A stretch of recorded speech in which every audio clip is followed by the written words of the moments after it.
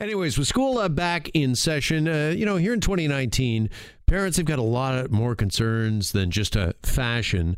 As a matter of fact, a lot of parents are really concerned about certain apps that are on their kids, on their teenagers' phones, that could be problematic. Joining us now to sort all this out and help every parent listening is tech expert Mark Saltzman. He joins us here on Global News Radio 640 Toronto. Mark, by the way, young Mark Saltzman, were you excited for the first day back to school?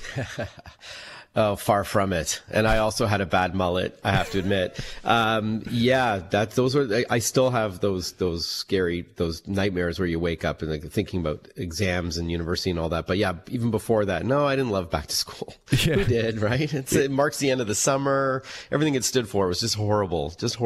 Yeah, it's either love it or hate it sort of thing, isn't it? Well, it's like the nervous excitement, I guess, a little bit, seeing your friends. But no, I didn't like it. I wasn't a bad student, but it wasn't my thing. Okay, well, we know your thing is tech and technology, and you're here to help some parents sort through apps on their kids' phones, because this is something our parents certainly didn't have to worry about back in the day, what you were carrying on your phone, what sort of apps.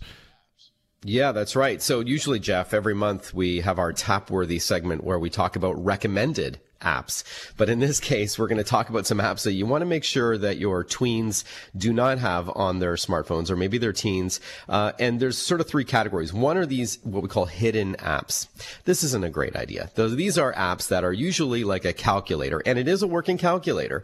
But if you type in a code that the kid will program, it unlocks a secret part of their phone where they can store photos and videos, websites, and other things they don't want mom and dad to look at. Come on, that actually exists. Yeah, these are pretty popular, and I know the parents are going to go and yell at their kids, and they're going to roll their eyes at us, Jeff, being the old guys. But no, it's one of those things where, you want transparency. You don't want your kids hiding stuff or looking at things that could be really inappropriate.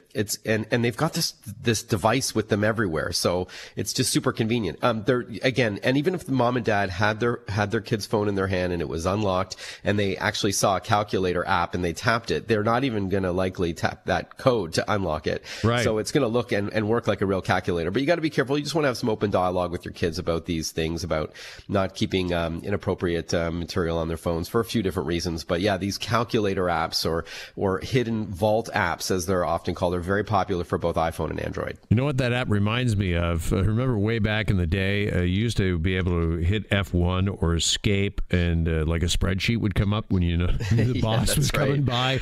And then after the boss walked by your desk, then you could hit it again and go back to browsing whatever it is you're looking at. So I was going to go real old school and say it's like having a hardcover book on your shelf that's cut out in the middle. Oh, right. The fake book, where you cut it with an X-Acto knife and you put something in it like drugs or, whatever. Funny. Okay, so that's the calculator apps. The second category, Jeff, are dating apps that are really supposed to be for those 17 and older. And some are built on proximity, where if your teen launches it and they're looking for love in all the wrong places, it's not just based on your profile and your likes and your dislikes, but where you are. And it'll match people based on geographic location. So you're sharing your location with a stranger through your app, through the GPS chip of your smartphone.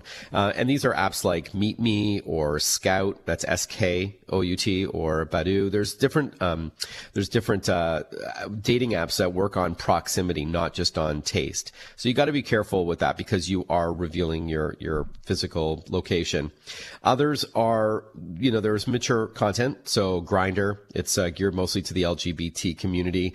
So that's rated mature or 17 plus. Same with Bumble, which is an app that we actually did recommend on a Tap-Worthy a few months ago for those who are mature adults. And that's where women make the first move. I do like that app, but it's not ideal for tweens or teens to hook up, because there is some content that is deemed inappropriate.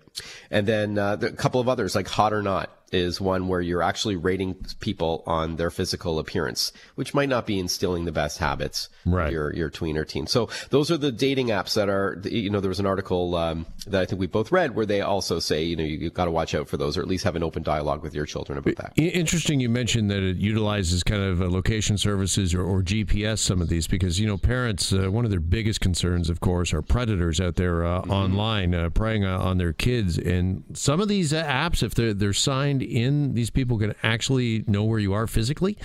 Yeah, so that's a nice segue into the third batch of apps, which are social media apps that do let you reveal your location to strangers. Let's face it, these kids, and even as adults, we don't often know everybody that we're quote unquote friends with. So apps like Snapchat, which is rated T for teen, so 13-year-olds are able to use it, and it often skews a lot younger. It's a fun app where you can morph your face and use augmented reality, and you can chat with your friends. But there's this Snap Map, where, my son, Ethan, who's 15, we landed in the Dominican a few months ago on a vacation over March break, and he pulled open his phone. He said, "Oh, look, these are a couple of my friends these are people that I know from high school that are actually here on the island as well," because they all have chosen to reveal their location. So not the safest of habits to teach your kids. So Snapchat is one where you just want to be careful about location.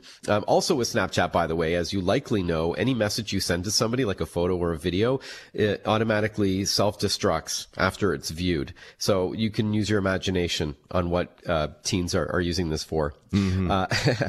Then there's a couple of others. TikTok, which is a very popular social media app. It's kind of like Vines, where they're short, shareable videos, but there's a lot of inappropriate comments and potentially hurtful comments that you may not lock out. You may allow them. So some nasty comments about your physical appearance or, whatever. It could be harmful, and it could lead to cyberbullying, which you need to keep an eye on with your kids. This is just such a minefield. As we're sitting here talking about this, I'm just putting myself in the shoes of parents. I mean, not easy. Mm-hmm. Back in the day, I mean, my folks are just worried about you, falling in with the wrong crowd, right? Bad influences with, should you be hanging out with so-and-so at school? Now you got to worry about pretty much the entire world, right? Online at their fingertips. Yeah, not just people they don't know, like we talked about strangers earlier, but even people they are, their acquaintances with in high school. Cyberbullying is a real issue. And also other issues like sexting and other problems with this always online culture, where they've got this device in their pocket that is their lifeline. So there's the offline threats that are still very real, and then there's the online community part, which is also scary, especially for parents who aren't as adept with technology. They're not as comfortable as they are with the kids. So ironically, we're supposed to protect them when they understand this digital world better than we do. Yeah, they're 7 or 8 steps ahead of their parents. So what would your advice be to Mark for parents that are concerned about, what are the right apps, what are the wrong apps when they're maybe got their child's phone? I mean, is there like a list that's usually published or something they can refer to? So I get about 5 times a week the question, how do I track my kids' activity on their smartphone? Not just track where their kids are, but what they're doing and who they're talking with. So there are tools like that available, where you often need to know your kid's password on their phone, their PIN, and install it maybe when they're sleeping.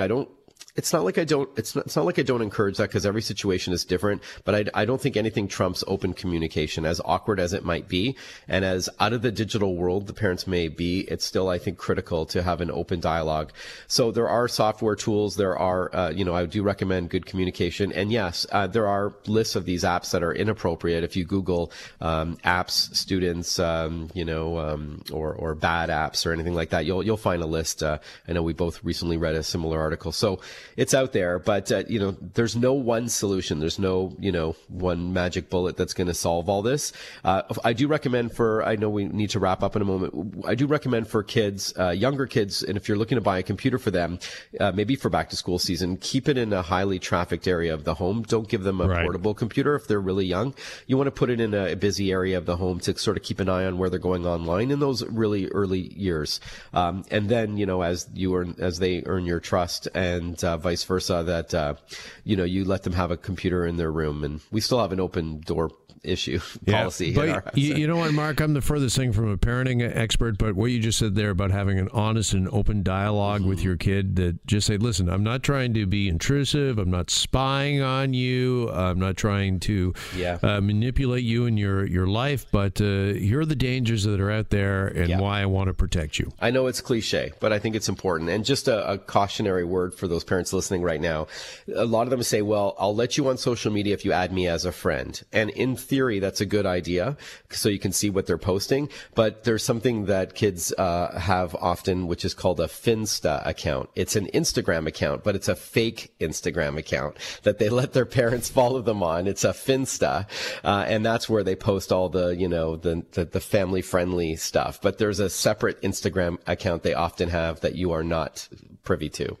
Unreal. Mark Saltzman for us this afternoon. Mark, really appreciate the time as always. Thanks so much. Me too, Jeff. All the best.